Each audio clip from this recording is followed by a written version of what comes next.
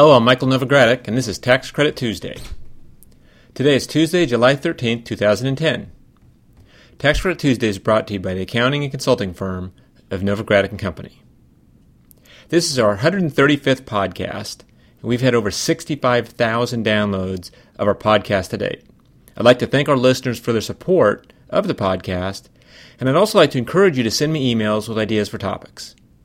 You can send an email to the firm at cpas@novoco.com or email me directly at michael.novogradac@novoco.com. This week we have a terrific podcast for you.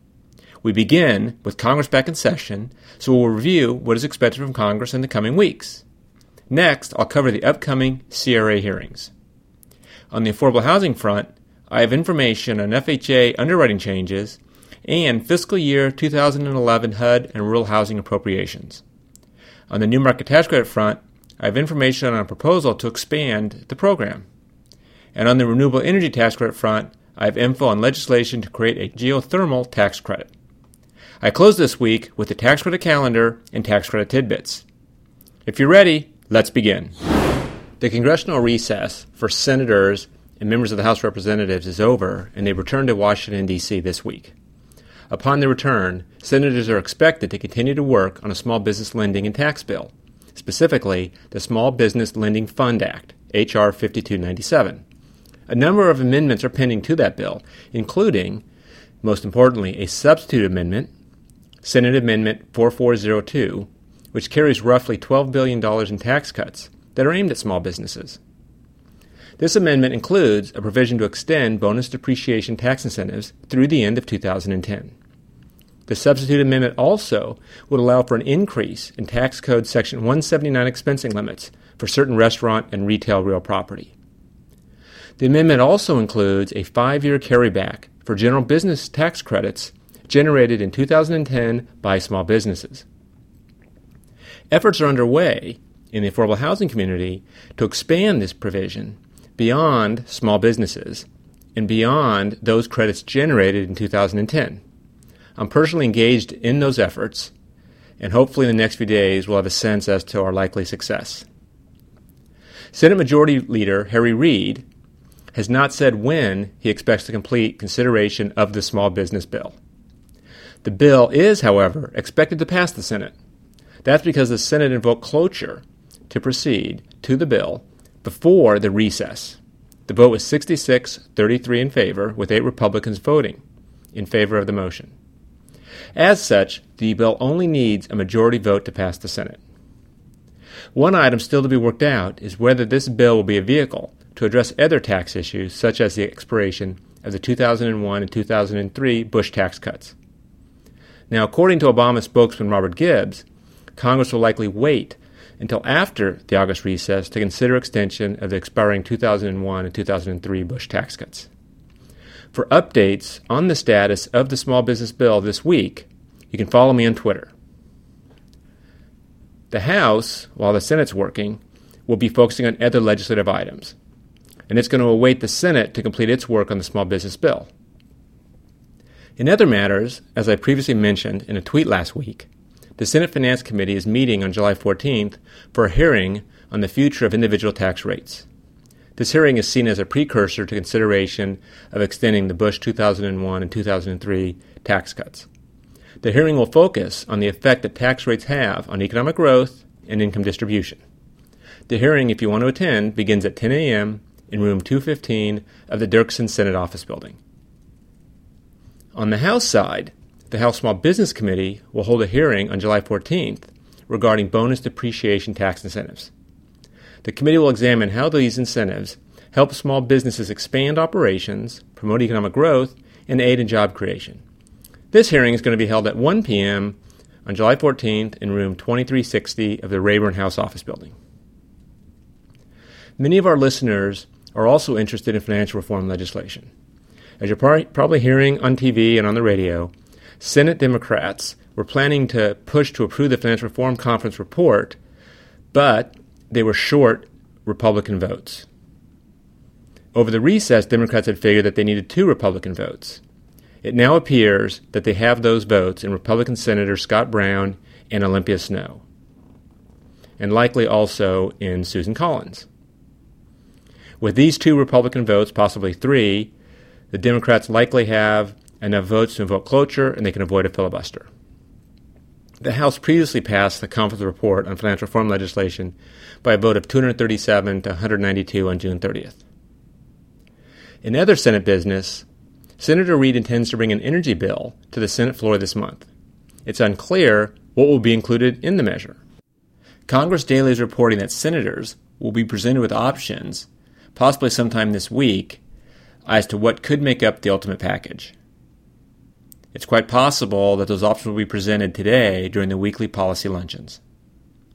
Aides are predicting a floor debate on the legislation for either the last week in July or early August. Senator Reid has also said he'd bring energy legislation to the floor of the Senate before the debate over Elena Kagan's nomination to the Supreme Court.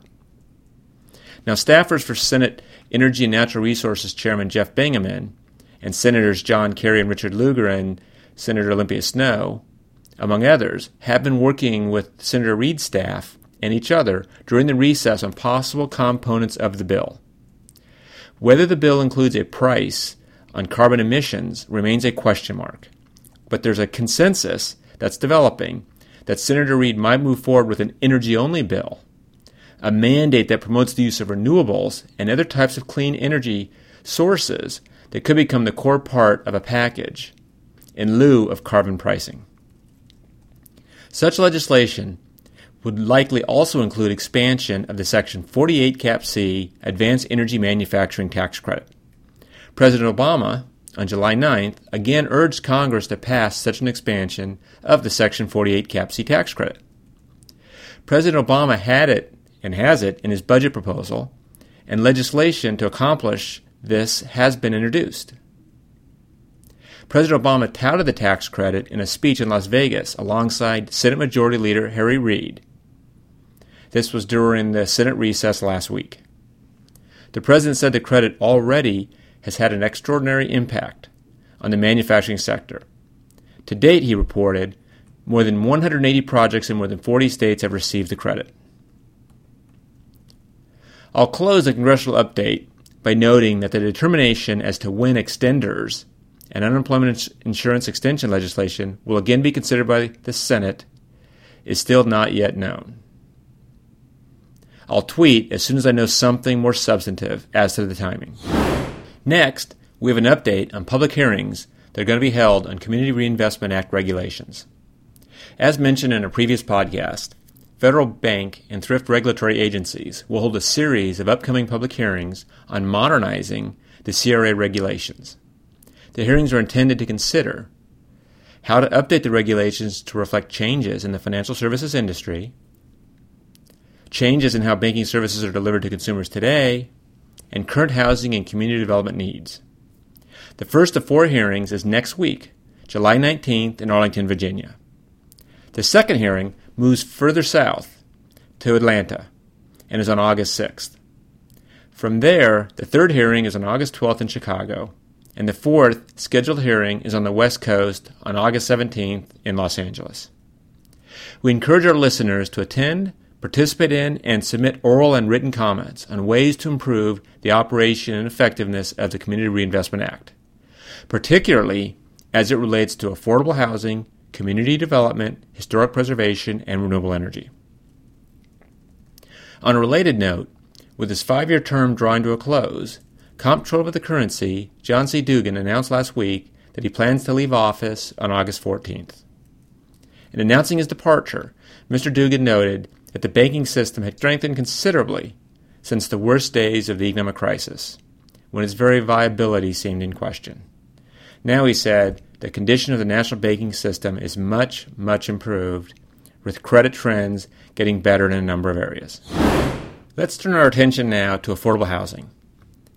Last week, the U.S. Department of Housing and Urban Development announced a series of changes to the Federal Housing Administration's, FHA's, multifamily insurance programs.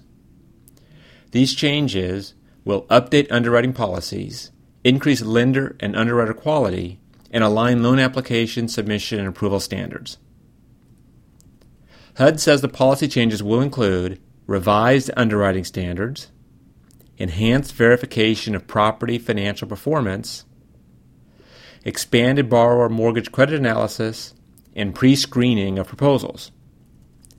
You can find details about the changes in Mortgage Letter 2010-21.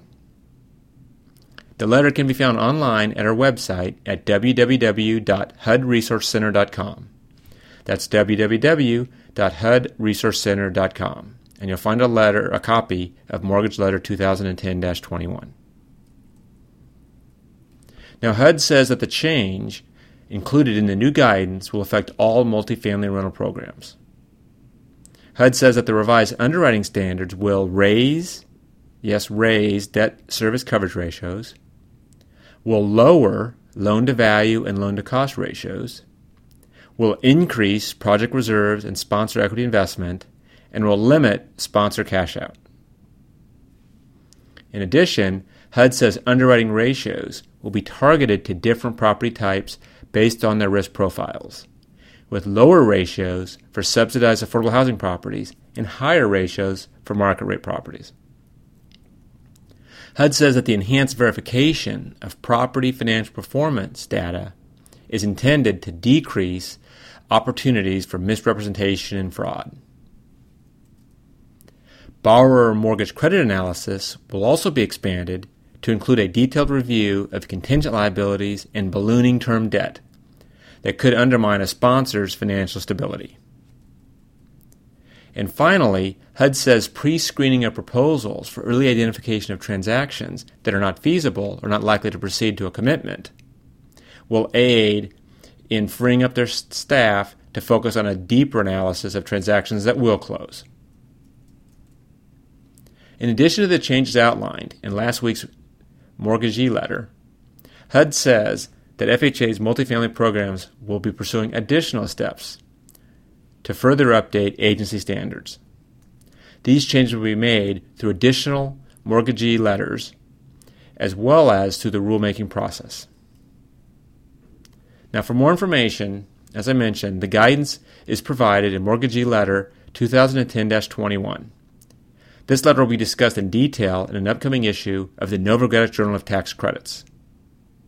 These changes will affect the feasibility of all FHA financed properties.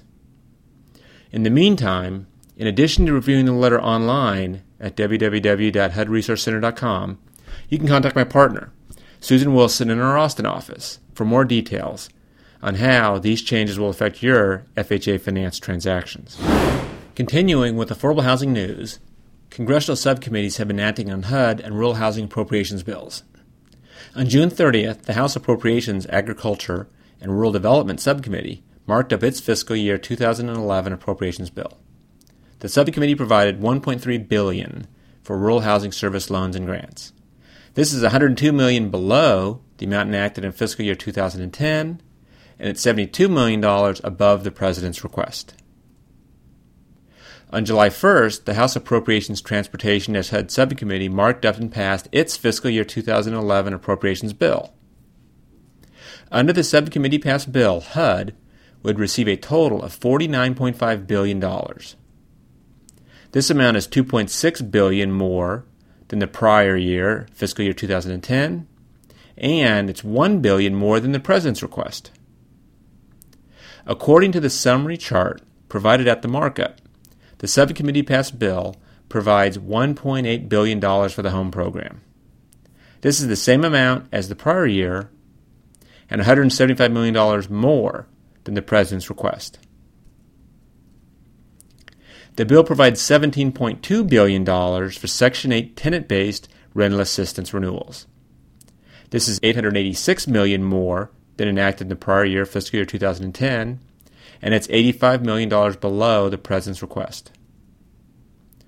The bill provides $9.4 billion for Section 8 project-based rental assistance, which is an $831 million increase over the prior year, and it's the same as the amount the President requested in his budget. Of note, the bill does not provide any funding for the administration's proposed Transforming Rental Assistance program. The subcommittee bill does provide $4.4 billion for the Community Development Block Grant Program. That's $98 million less than the prior year $28 million below the President's request. The subcommittee ignored the President's request to eliminate the Hope 6 Public Housing Revitalization Program and replace it with the Choice Neighborhoods Initiative. Instead, the subcommittee voted to fund Hope 6 at $200 million. And this amount is $65 million more than the prior year. And as I noted, it doesn't include any funding for the Choice and Neighborhoods Initiative that was included in the President's budget. Moving on to new market tax credit news. Last week, Senator Mary Landrieu of Louisiana proposed a package of tax breaks for those hit hard by the oil spill. The proposal is an effort to help some of the small businesses along the Gulf Coast. Senator Landrieu was joined by a bipartisan, emphasis on bipartisan, both Republicans and Democrats, a bipartisan group of 4 other lawmakers: Senator Bill Nelson of Florida, Senator Roger Wicker of Mississippi, Senator George Lemieux of Florida, and Senator David Vitter of Louisiana. In addition, the senator's proposal is similar name to one that was also offered last week in the House by Representative Jeff Miller of Florida. The proposal includes, among other things, a special allocation of new market tax credits for the oil spill recovery zone.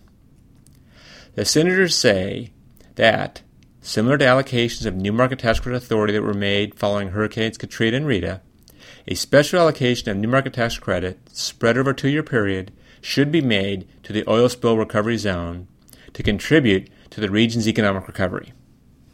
Now, the proposal would also allow for tax credits for Gulf Coast businesses that hire workers displaced by the oil spill. It would enact a temporary program to reimburse Gulf states for any revenue losses if they adopt a hotel or car rental tax holiday. It would extend the net operating loss carryback period. It would also provide small business owners and other taxpayers suffering economically as a result of the oil spill. It would offer them access to retirement savings. And it would enhance small business expensing for oil spill recovery zone costs. The bipartisan group sent the letter to the Senate Finance Committee leadership and urged them to consider quickly enacting the package. The bipartisan nature of the group, 5 senators coming from across the political aisle and across the Gulf, does send a strong signal to congressional leadership that there's broad support for such a measure. We'll track the proposal's progress and we'll keep you updated in future podcasts. We'll also keep you updated on Twitter via tweets. Switching to renewable energy tax credit news, Congressman Blumenauer from Oregon has introduced a bill to spur the development of geothermal energy. The legislation provides a 30% investment tax credit for geothermal energy. The credit will be available through December 31st, 2016. Geothermal energy is energy generated by the natural heat of the earth. Supporters of the legislation say that once installed, geothermal power is incredibly reliable and geothermal energy is available in all 50 states. In California, they note, more than 40 geothermal plants provide nearly 5% of the state's electricity. The legislation is entitled the Geothermal Energy Investment Act, or H.R. 5612. You can download the legislation at our website, www.energytaxcredits.com. That's www.energytaxcredits.com. To learn more about these and other renewable energy tax credits, please give my partner Stephen Tracy a call. He's in our San Francisco office and can be reached at 415-356-8000. Moving on, let's discuss the tax credit calendar. This week, on July 15th, the law firm Pepper Hamilton will present a free webinar on financial services reform legislation. The webinar is entitled, What the Financial Services Reform Legislation Means for You. It's noon to 1:30 p.m. on July 15th, and the webinar will review new consumer protection requirements, corporate and securities law developments, new resolution authority at the Federal Deposit Insurance Corporation, the new Financial Stability Oversight Council's power to act as a systemic risk regulator, and implications for non-financial services businesses. In 2 weeks, the Texas Housing Conference will be held on July 26th to the 28th at the Four Seasons Hotel in Austin, Texas. The Texas Housing Conference brings together more than 500 housing professionals from across the nation.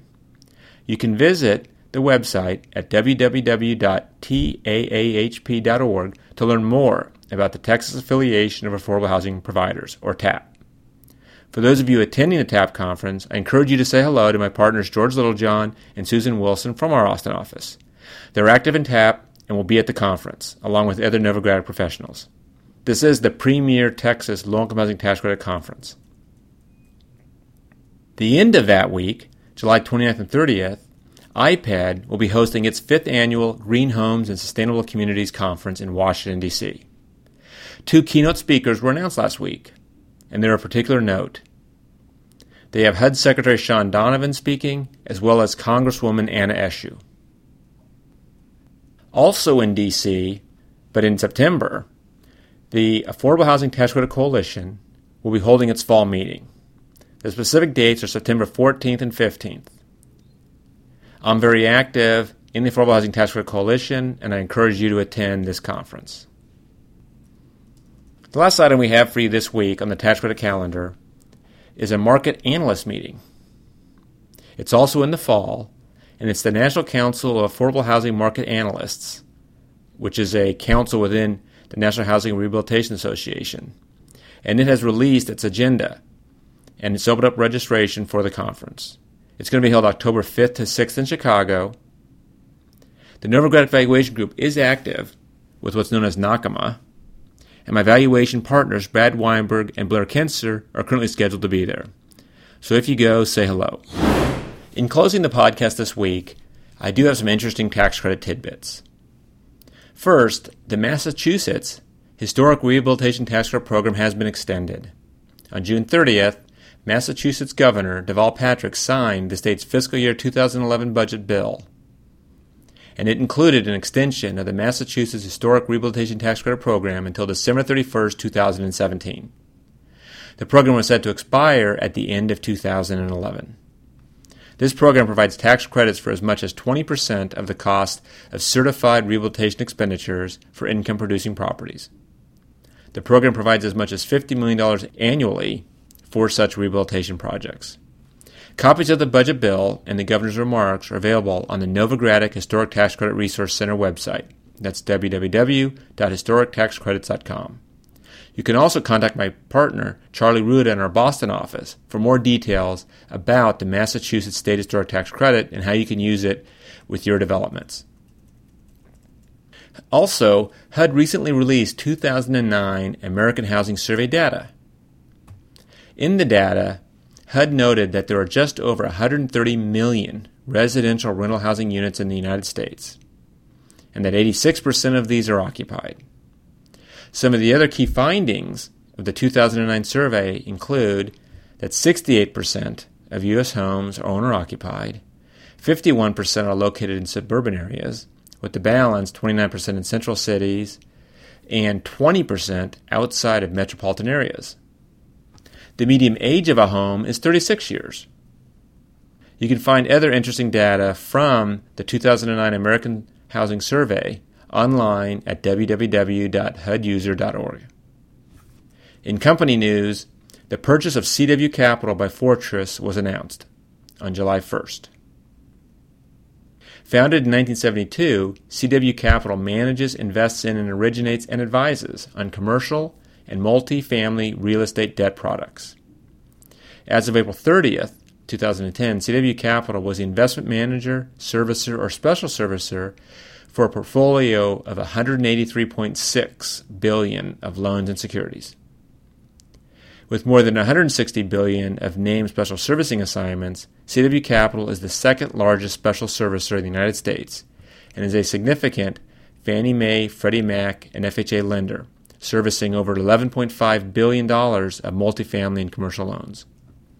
Fortress will acquire CW Capital from majority shareholder Otero U.S. Holding, Inc. Closing of the transaction is expected during the third quarter, subject to various regulatory approvals and closing conditions. Well, that brings me to the end of this week's report. Please join me again next week for another edition of Tax Credit Tuesday. This is Michael Novogradac. I'll be back next Tuesday. Thanks for listening.